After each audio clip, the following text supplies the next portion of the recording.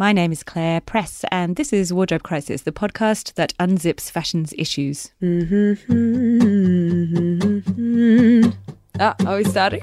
We are seeing a kind of almost Zoolander-esque caricature of how excessive fashion can be. Our shifting was like 16 to 20 hours a day. I would work like 450 hours in a month and making only $6. Creativity is one of the most powerful things that humans have. We underestimate the power of beauty and the power of humor. These are qualities that connect people, and connectivity is a really potent thing right now. Don't point a finger, impart knowledge and information instead. Plus size modelling can go suck it. It's our job as designers to explore and discover beauty everywhere. So your voice is crucial and powerful in the supply chain. Join me every week as we talk ethics, sustainability, and the business and madness of fashion. From who made your clothes to how they impact on the environment to the politics of personal style. We are so hot right now. Oh, it's getting hot. My parents feel that this is a waste of time. I tell them go away 'cause everything is just fine. I hope you guys have listened to episode 1, our interview with Laura Wells, which is titled Plastic Sucks. So this is the sequel, part 2. It was Laura who told me about Dr. Jennifer Lavers, a marine scientist and seabirds expert. But Timo Rissanen, who we met in episode 2, also got me thinking about birds. A bird just tweeted outside the window. The birds are into it too. So I called up Jennifer with this idea of writing a blog about her as a kind of extension to the plastic story. But as soon as she started talking, I was like, right, you are not getting away. People need to hear what you've got to say. She is just such a beautiful speaker and a beautiful human. And just recently I watched the ocean change documentary Blue, which debuted at the Sydney Film Festival, and it is incredible. It's definitely going to be something that travels internationally, so watch out for that. Jennifer is one of the stars of Blue. But she's also been in the headlines recently for her work researching the marine debris problem in remote locations. We recorded this in May, just as her paper, co-written with Alexander Bond, was published with its findings that beaches on Henderson Island, which is basically in the middle of nowhere in the South Pacific, have some of the highest density of plastic debris ever reported. And I mean, no one lives there. It's crazy. Jennifer sees seabirds. That's like she sells seashells on the seashore. Very hard to say. Jennifer sees seabirds as sentinels of marine health. But are we listening to what they have to tell us? All this does actually have something to do with fashion. I'm talking, of course, about the story of microplastic fibres. There's a whole chapter on this in my Wardrobe Crisis book, and it's a pretty complicated issue. But Jennifer does a really cool job of explaining it to the layperson, or to people like me who didn't pay attention in science. Jennifer, thank you so much for joining us. Hi. This week's stories on your work have appeared everywhere. I've read them in The Atlantic, The Guardian, the BBC. Are ordinary people finally listening to your message that the oceans need us to change our behaviour? Yes, it's been refreshing in many senses to have Henderson's story kind of hit the big screen in a really big way. That was really my motivation from moment one when I learned about Henderson, when I saw it in the flesh, was to basically have Henderson Island become the poster child for this magical, mystical place that we all call away. We throw things away and often don't even give a moment's hesitation to think about where that place actually is. And so often it's remote offshore islands, you know, the bottom of the depths of the sea, from the Antarctic to the Arctic and all the corners of the earth. I think one of the disappointing things, though, and this is a lesson learned for me out of this whole media experience with Henderson Island over the last couple of weeks, is that I didn't do a particularly good job of explaining that the key, the solution here really is to shut off the tap, even though I do remember myself saying that exact phrase probably 100 times or more. That is the solution to this problem, is really to prevent plastics from getting into the ocean in the first place, because in the subsequent days and weeks since this all happened, my email inbox has been absolutely bombarded with some of the most genuine and generous offers of people all around the world, from Germany to Brazil, offering to fly, often at their own expense, to Henderson Island to clean it up. The problem is that Henderson Island, like so many far-flung remote islands, cannot be cleaned up. And the truth of the situation is, if all we ever do is clean up, that is all we will ever do. Gosh, it's such a hard thing to hear, isn't it? Because I think many of us relate to this feeling of powerlessness when it comes to the idea of switching it off. How do we do it? How do we kick our plastic addiction? Absolutely. And by no means was I intending for people to feel, so incredibly overwhelmed with the issue that they shifted from feeling motivated to demotivated. And I'm also by no means meaning to be critical of cleanups or discourage people from participating them in any shape or form. I think that cleanup activities play an enormous role in education and outreach and simply making people feel engaged and feel like they're doing something. It doesn't always have to be the perfect solution, but it's something.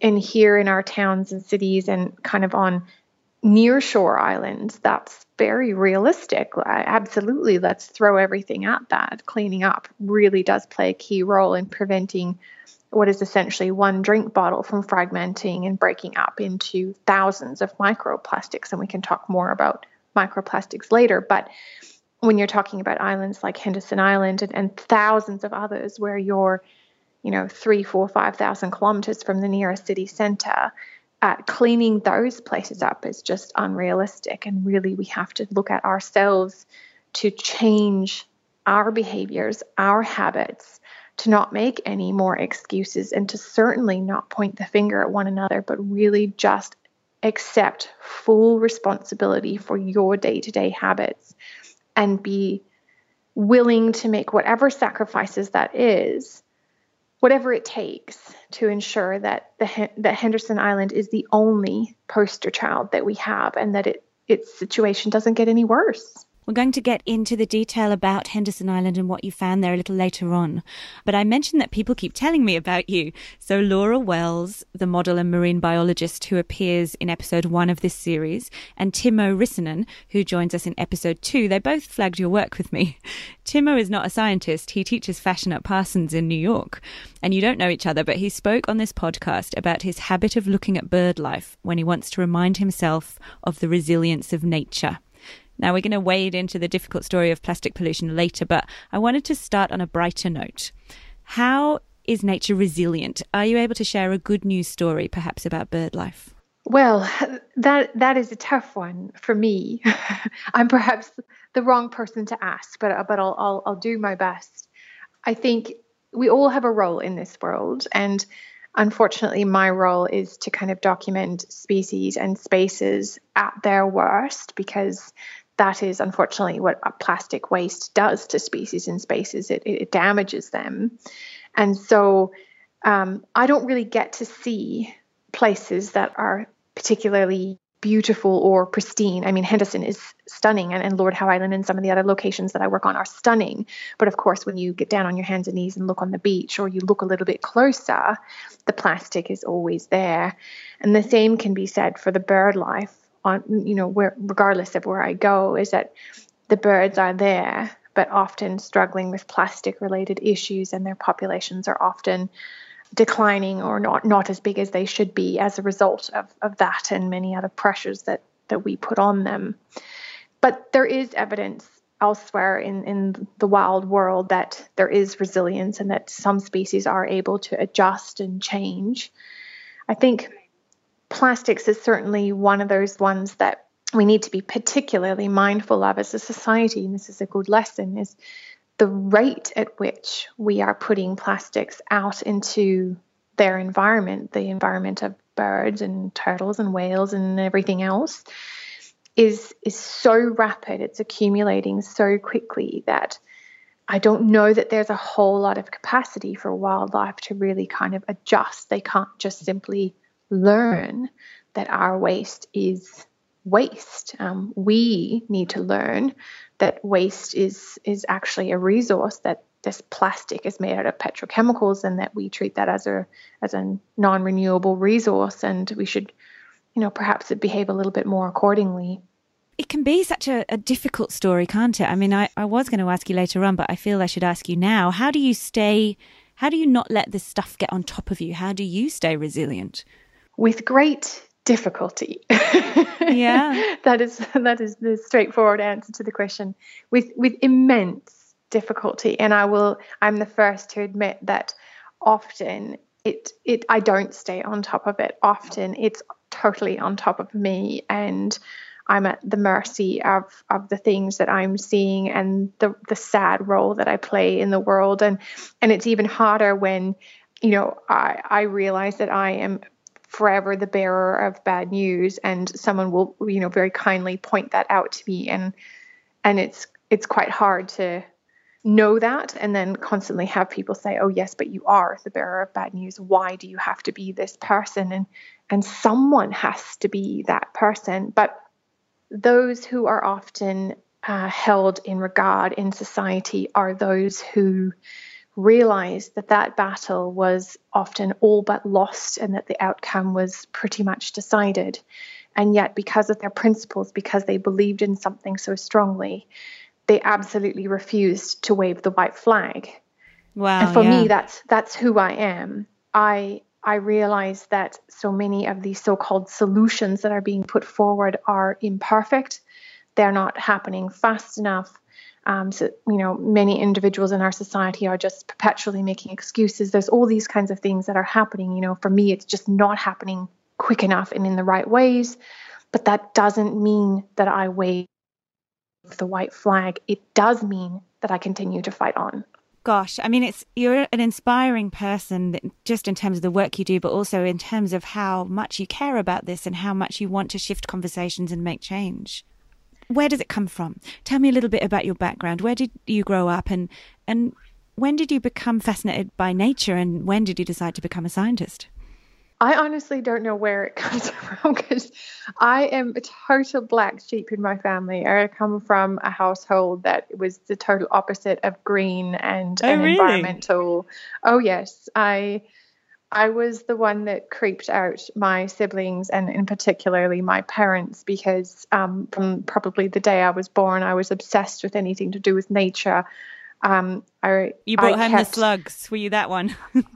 I don't know how you guessed that, but I wasn't. I was just about to say, not only did I have ant farms, but I actually kept slugs.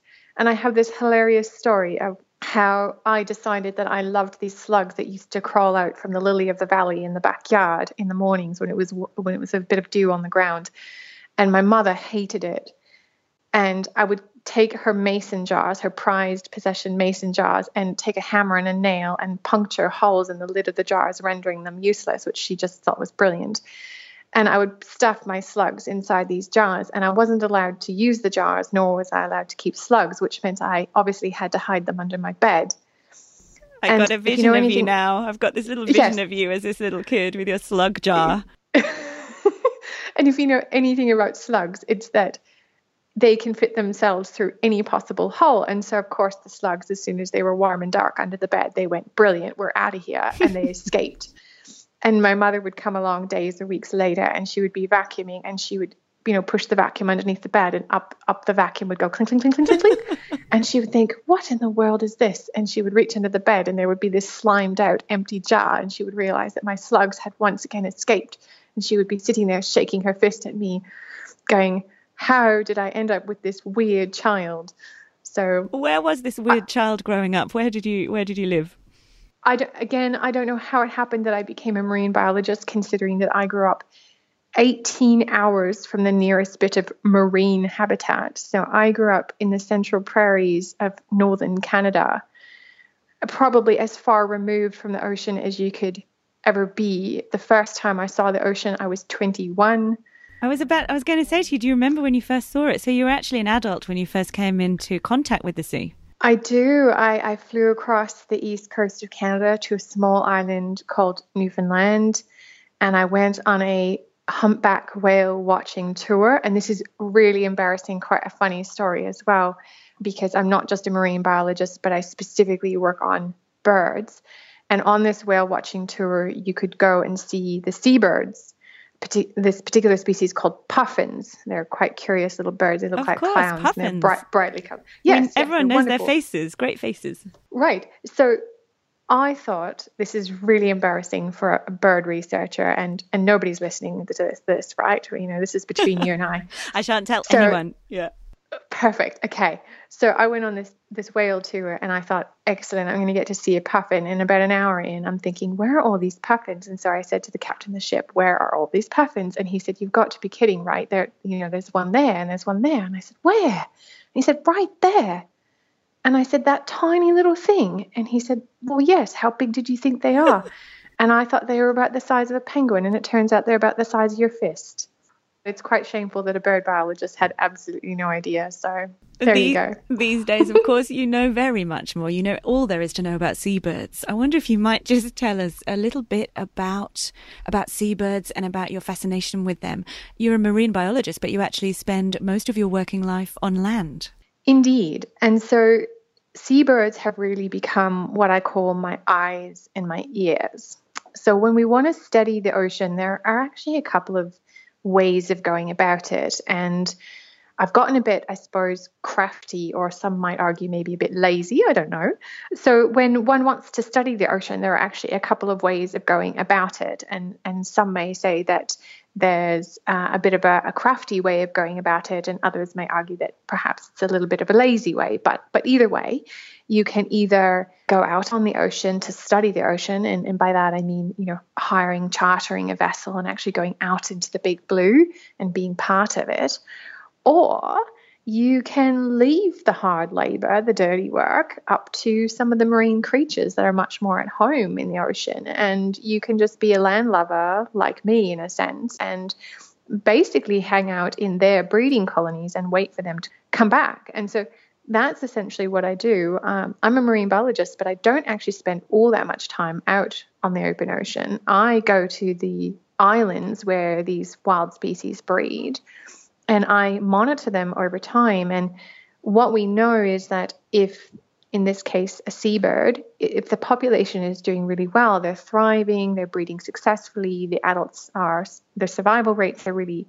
excellent, they're bringing back the types of prey that we expect them to do, to be feeding on, then all is well and good in the ocean, and we can make some fairly strong conclusions about, the ocean is doing well as well. However, if those bird populations are showing some worrying signs, breeding success drops down really low, or the bird colonies start to abandon, or anything is a bit funny on the scene, then obviously that tells us that out there in the ocean where those birds are collecting their prey, there's something going on. And so those birds, again, they're my eyes, they're my ears, they're telling me what's going on. And we call them the marine version of the canary in the coal mine.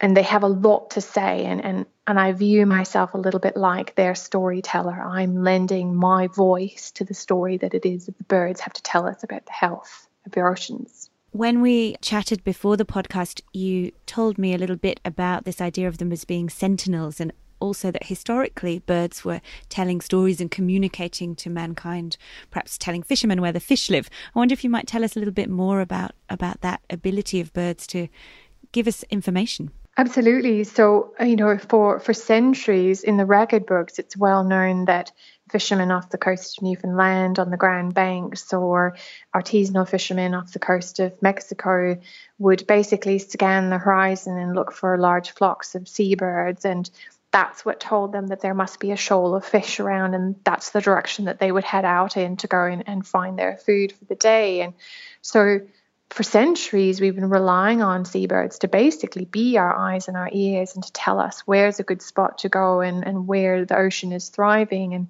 And in some senses, what we're doing nowadays is not really all that different.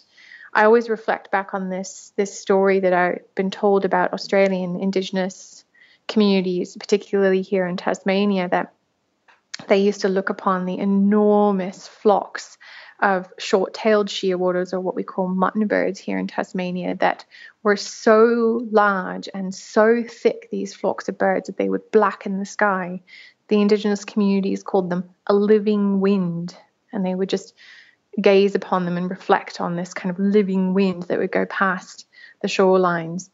And so birds have always kind of communicated with us about the health of the ecosystem for, probably for as long as we can remember. You mentioned a different breed, am I saying that correctly, but a different kind of shearwater. I don't really understand all the taxonomy of birds, but perhaps you could share a little bit about the work that you've done with the flesh-footed shearwater. Am I right? I need an education. That's perfect. So here in Tasmania, we have a species called the short-tailed shearwater, which ironically does not actually have a short tail. And on Lord Howe Island, which is smack in the middle of the Tasman Sea between Sydney and Auckland, that's where I spend most of my time doing research. We have the flesh-footed shearwater, which is about twice as big and, as the name suggests, has a very fleshy or pink-coloured feet. And they play very kind of similar ecological roles. They're at the top of the marine food web, and they dig burrows into the ground. Both species do. And in particular on Lord Howe Island, the flesh-footed shearwater, unfortunately, is not really doing particularly well. We've been worried about their population there for some time. And that's really been one of the focal points of the study, is trying to figure out what pressures they're facing, of those pressures, which ones are the dominant ones, and what can we as human society do about it, and even what can we learn from the mistakes that we've made so that other seabird species don't suffer these same pressures and the same fate. There's some harrowing TV footage from the project that you're working on of a dead bird's stomach being sliced open to reveal 175 pieces of plastic, including a toy doll's arm. I mean, it beggars belief. I could hardly watch it. That, according to the news story that went with this footage, which I will share in the show notes to this show, that's 5 to 8% of its body weight in plastic in its stomach. Jennifer, can you tell us some more about the scale of what you see there and continue to see elsewhere? Indeed. So Australia kind of has one of those record-holding statements that you don't really have a lot of pride in, and that is that we are home to the species that is kind of at the most risk and being the most heavily impacted by plastics, and that is the flesh-footed shearwater that breeds on Lord Howe Island. Not just on Lord Howe Island, but that is the single largest population in the world. And that video that you mentioned and that you'll share with the listeners, it is really hard to watch, but I think it's something that we all need to see. It's something to kind of know about plastics, and maybe to see some plastic on the beach and shake your head and think, oh, that shouldn't be there, how frustrating, and even to pick it up and put it in the rubbish bin. It's something else entirely to watch bottle caps, balloon clips, everyday consumer items like pen lids and clothes pegs be removed from the stomachs of seabirds, innocent seabirds, often baby seabirds as well. So the video that you're going to see is of a bird that is less than 3 months old. That, these are totally innocent creatures that play no part in what we're doing to the ocean. And so what I encourage people to do when they see these videos, hear those statistics, or you've heard about the story of Henderson Island and you've seen some of the photos that I've put out to the media, is to try and focus on what we dare to call single-use or disposable plastics. Now, I argue that no piece of plastic should ever be labeled either of those things. Something that's made of a non-renewable petrochemical-based resource that is essentially chemically designed to last forever should never be called single-use or disposable, and we need to totally transform our language here. Not just our relationship with plastic, but also change our language. But to try and see yourself in the stomach of that bird, that's a very weird thing to say, but also on Henderson Island's beaches, and think, what of those items do I use in my everyday life that I as an individual can take responsible for, that I can seek out biodegradable, sustainable alternatives, non-plastic alternatives, not pointing the finger at anyone else, that I'm fully willing to take on board the responsibility to replace those items with something else. That's my contribution. And so, be brave, not just that we can all do it, we have to. Look at Henderson Island. Look at the flesh-footed shearwater on Lord Howe Island with 200 and 300 pieces of plastic coming out of the stomachs of almost every single bird on that island. We have to. We don't have a choice. Jennifer, where does this plastic come from? It comes from each and every one of us. Unfortunately, I know that's going to be really hard for some listeners to hear and even to accept. Every study around the globe, and Henderson and Lord Howe Island are definitely no exceptions, has really highlighted the fact that plastic comes from all individuals and all possible sources that you can imagine. So on Henderson, we were able to look at the country of manufacture, or what we assume is the potential origin of some of the items where the brand or the manufacturer was still legible in the item. And what we found was that the list was enormous. It was everything from the UK to the US and everything in between. And the lesson there was that no one got a free pass. We all had a hand in creating this mess. We therefore all have an equal hand in cleaning it up. And pointing fingers and saying this person did more or this person did less doesn't really get us anywhere. What matters is that if your country or you as an individual did less, you're obviously doing something right. Help impart that knowledge on the country or the individual who doesn't quite understand. Don't point a finger, impart knowledge and information instead. Talking of knowledge and information, I wonder if you could explain exactly what happens to plastic when it's in the ocean. So one of the phrases, to steal a brilliant phrase from an equally brilliant colleague of mine who works for an agency called Tangaroa Blue, which does fabulous things here in Australia. Is it Heidi Taylor? Indeed, she's a superstar. Great. So Heidi is full of genius quotes, and to quote one of her genius moments, Heidi always says, plastic doesn't break down, it breaks up.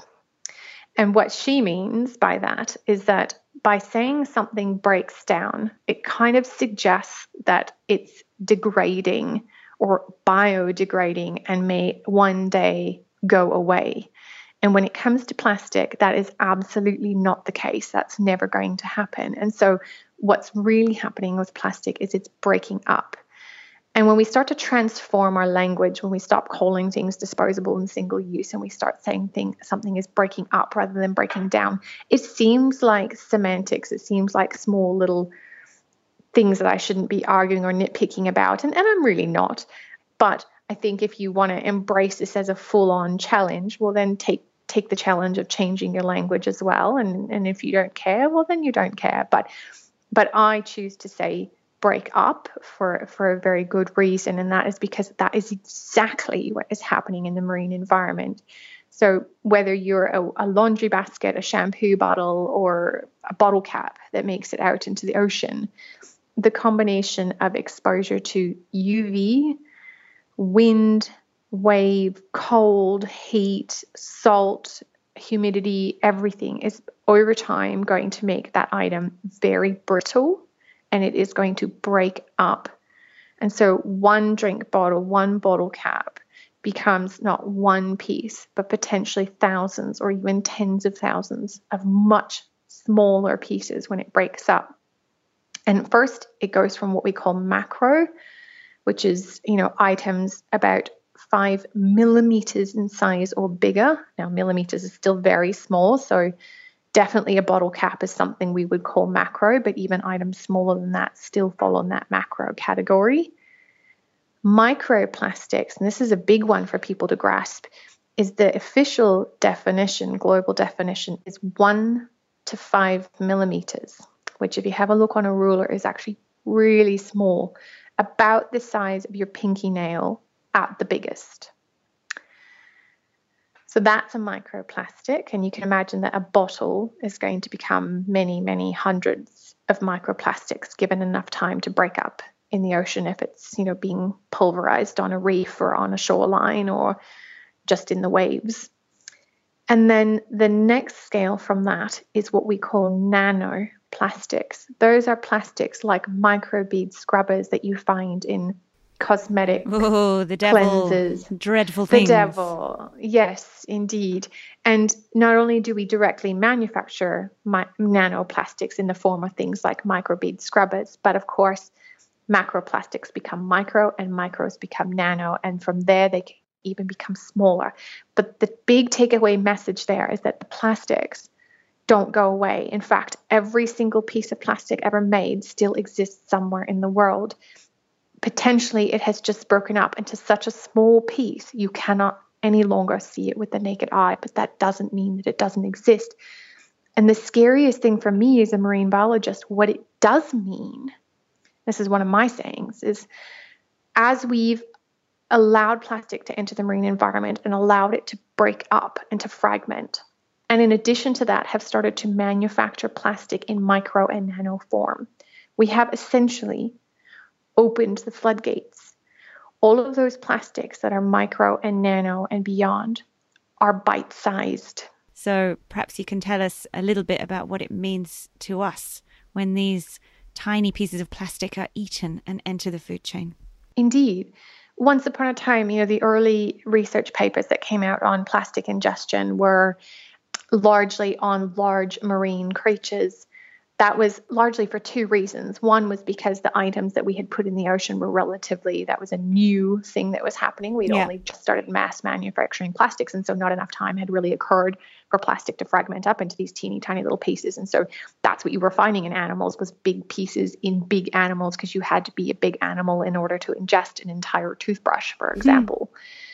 But increasingly what we're finding, and part of it is because we're looking a lot harder now, but also part of it is because all of that plastic in the ocean has had decades to fragment up into little pieces, and also because we're manufacturing plastic in such tiny pieces, is that plastics are now infiltrating almost every single level of the marine food web because they are essentially bite-sized. So we now have records of plastic in krill, in filter feeders like sea cucumbers and clams and mussels. One of the statistics for marine fishes is at a minimum 25% of the marine fish species of the globe contain ingested plastic. And one of the stumbling blocks there, that was another lesson for me, was I gave a seminar one time and someone said to me at the end, well, I mean, it's terrible that a fish is eating plastic, but I would never eat the fish's stomach. When I buy a fish whole from the market, the first thing I do is gut it. So ultimately, why do I care if a fish eats plastic? It's not really going to hurt me or my family. And I had to say, okay, hang on.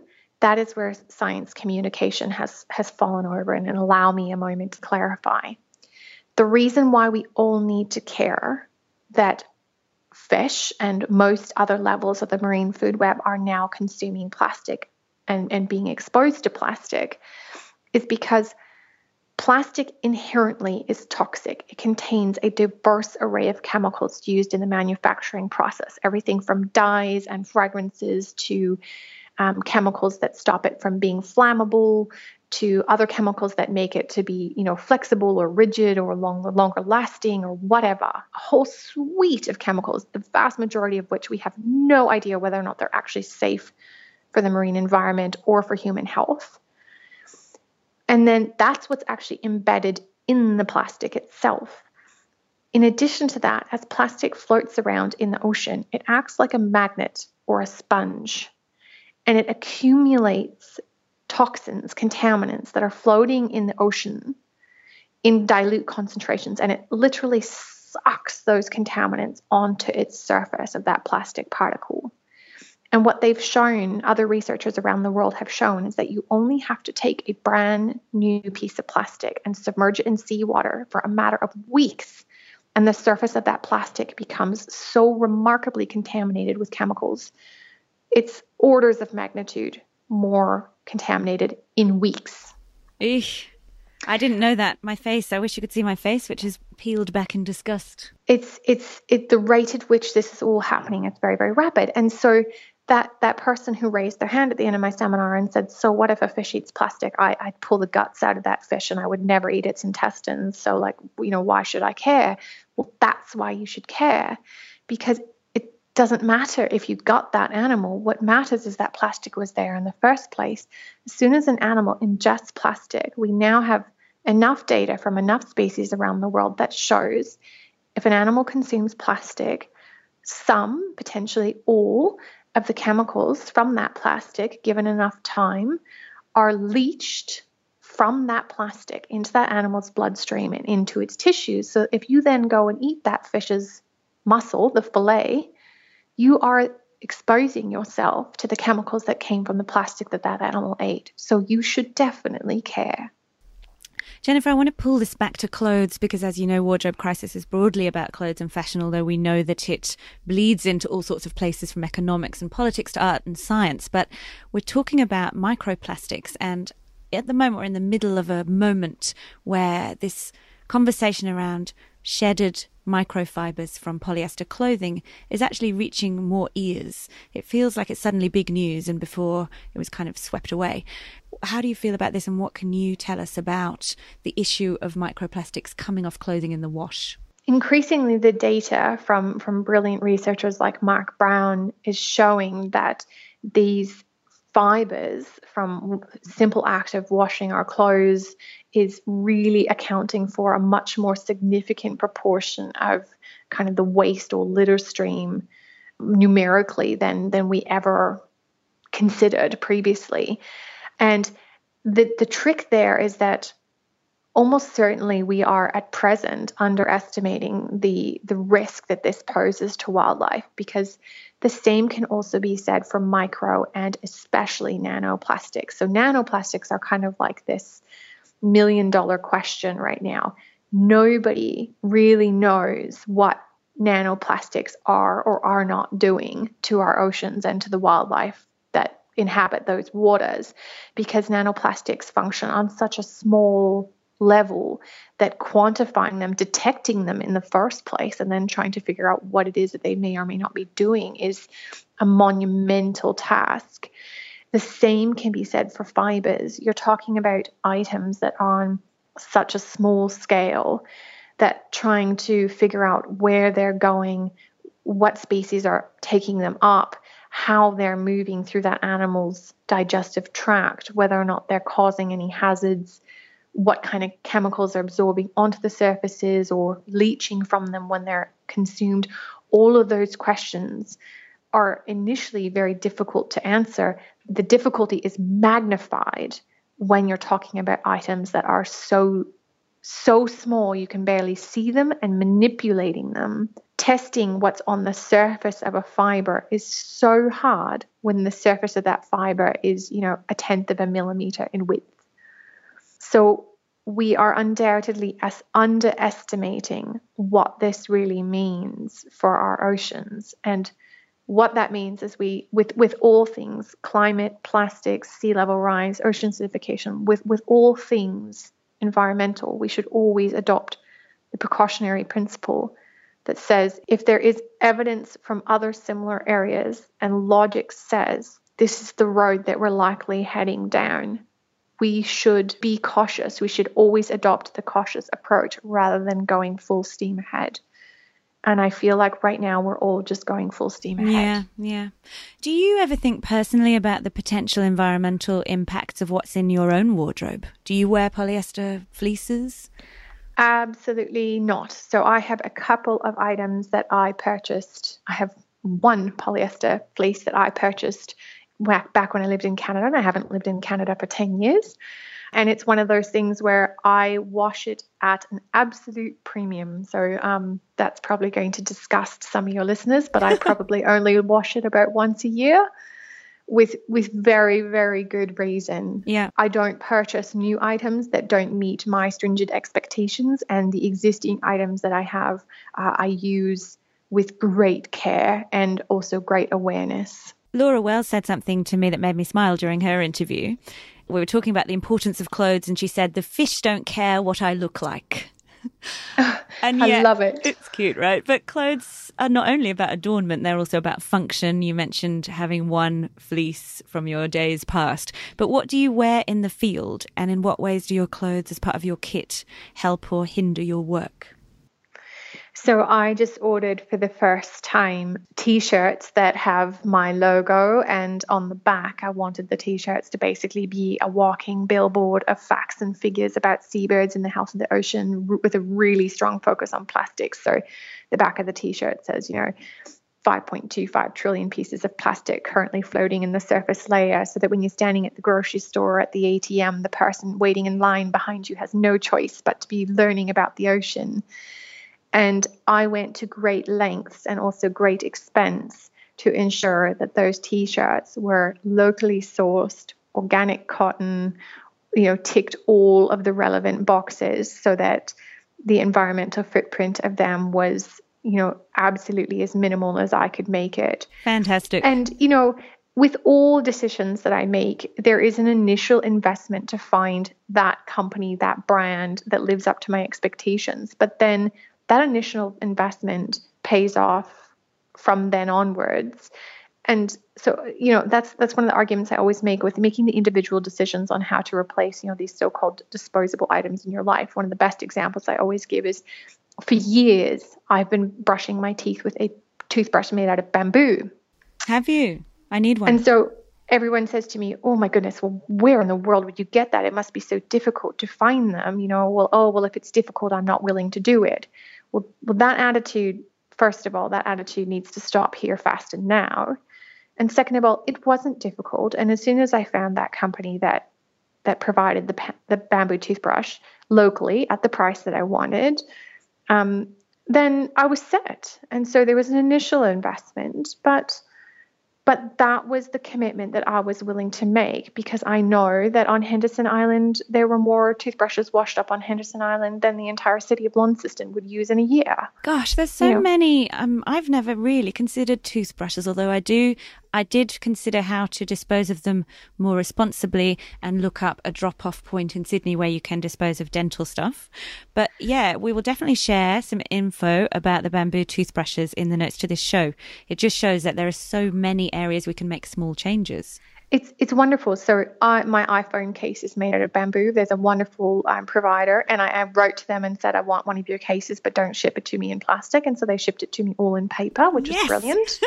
And one of the really amazing ones was, I was down at Circular Quay in Sydney a few years ago, which was my first time ever at Circular Quay, and I was at the local market there, and one of the sellers at the local market was selling sunglasses where the entire frame of the sunglasses is made from bamboo. Multiple styles, shapes, and colors. And I thought, how brilliant. That is not something I had ever thought of. And so I honestly feel like we are getting to a stage in our society where there is an alternative for just about everything. And if there isn't, then there's certainly a market. You just have to be willing to make the commitment to look. I want to move on now to something of a rather different tone, but which really excited me when you told me about this the other day, Jennifer. We were talking about ways to communicate these messages, and you just highlighted one with your fabulous T-shirts and the idea of people standing behind you at the supermarket and being forced to read it, which I love.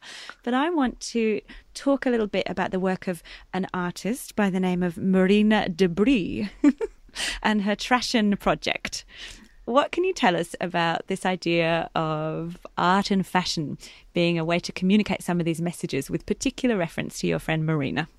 Well, there's this saying in this world that says, surround yourself with good people. And I have adopted that wholeheartedly. I think that Miss Marina de Brie, with the most inspiring and creative name, is just one of those absolute legends in life that you meet. And she does the most creative, beautiful, inspiring, and at the same time grotesque work. So she lives half of her year in Sydney and half of her year in Los Angeles, creating what we call Trashen. So it's fashion. She does proper fashion runway shows, but all of her garments are made out of trash that has washed up on the beaches. No exception. She even has one gown where the bustier part at the top of the gown is made out of a diaper, a nappy, if you can believe it, that washed up, I believe, on a beach in Sydney, of all things. And this model has to strut her stuff in a remarkable way, wearing a nappy down the runway. And I've seen it, and it's amazing. And it's a trick of the eye, though, isn't it? Because you look and you think, how gorgeous, how interesting. There's a dress that I looked up. I've never seen it in the flesh, so to speak, but a picture of or video footage of this girl in a dress, which is sort of diaphanous, floaty, organza-looking layers of white froth. But when you look up close, it is, of course, semi-disintegrating, nasty old plastic bags that the artist doesn't wash them. She doesn't fix them up. She lets them live their grimness, if you like. It's interesting. Absolutely. And I love it. And so one of the things that I've embraced as an individual, and once again, I'm embracing this aspect of being a black sheep. So I was a black sheep growing up, and girl. I find that I'm a black sheep as a scientist as well. So I tend to walk a bit of a fine line of doing core, pure science, but at the same time really doing these quite weird and often wacky things to translate the science into all different types of languages or media that expose that science to the broadest possible audience. And not everyone is supportive of that or thinks that a scientist should fill that role. I personally think we all should be doing as much as possible to educate each other, but not everyone shares that same vision. But to each their own, and I'm going to tread my own path, and this is my path. And mine is really, I have a science brain, I don't have a creative brain, and so I partner with those who can fill that gap and help. I hopefully can help them, and they hopefully can help me translate the science that so urgently needs to get out to all corners of the public. Because what I've found in my dialogue with people is that I'm still blown away that even in this day and age, with plastics plastered all over TV and print media and inside out and backwards, and I feel like I've said all of my catchphrases 1,000 times over, every now and then, actually not all that infrequently, quite often, I'll bump into someone who'll say, "Plastic what? I had no idea." And I think, how did that happen? How did I miss you? How did we not connect on some level? And if we didn't connect, then I've failed you in some way. And I've obviously got to get more creative. And I'm not creative, so I'm going to find people who are.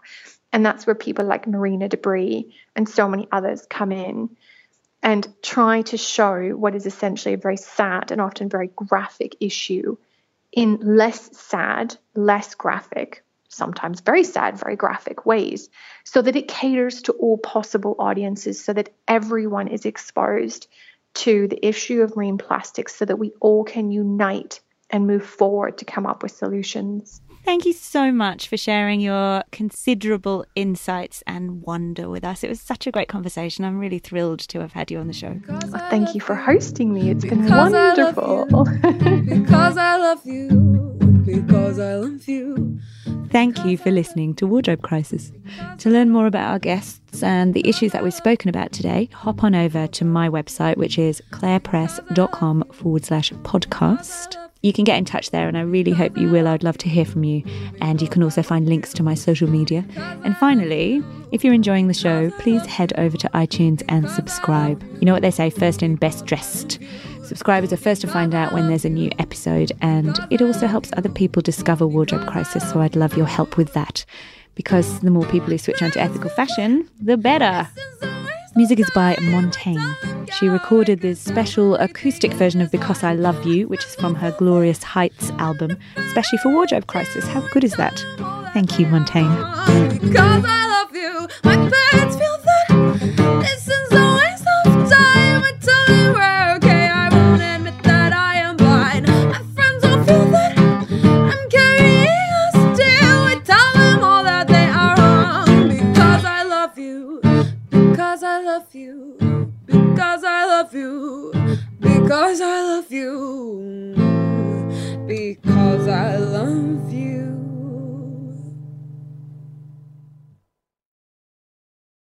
Jackrabbit FM. For your ears. Who is that? Hi, Podcast.